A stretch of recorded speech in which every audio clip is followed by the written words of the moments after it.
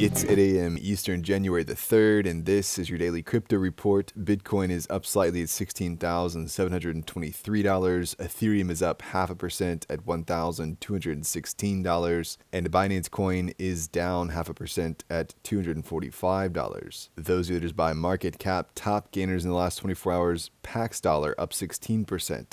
The Securities Commission in the Bahamas has clapped back at the new FTX execs, saying John J. Ray's statements were unfounded and based on incomplete information. They released a statement to correct his material misstatements. The three central issues they take: Ray's statements about calculating the value of the digital assets in its custody, his allegations that the regulator instructed FTX to mint $300 million in new FTT tokens, and statements suggesting that FTX assets held by the SCB were stolen. The commission said it was disappointed in the behavior and that the statements reflect a cavalier attitude towards the truth and towards the Bahamas. Tensions are also heating up between Gemini and Genesis and Digital Currency Group due to a few class action movements against the New York-based centralized exchange. An already filed lawsuit has been joined by a request for a class action arbitration against Genesis and DCG. The request alleges that the terms of Gemini's master earn agreement were broken when Genesis purportedly failed to disclose and later concealed its insolvency in the summer. They also said that the master agreement from Genesis creates the unregistered sale of securities. That friction caused the Winklevoss twins to feud with Barry Silbert, accusing him of bad faith stall tactics in an open letter posted to Twitter seeking answers regarding more than $900 million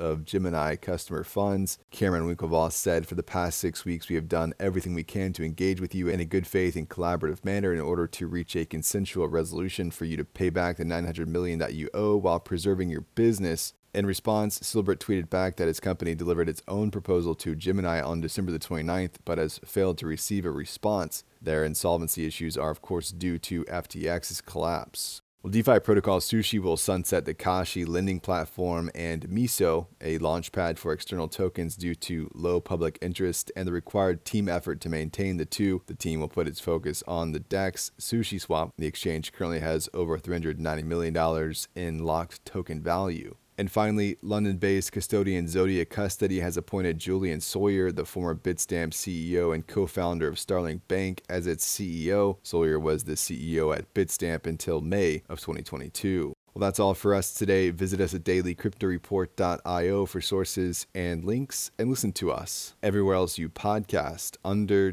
Daily Crypto Report.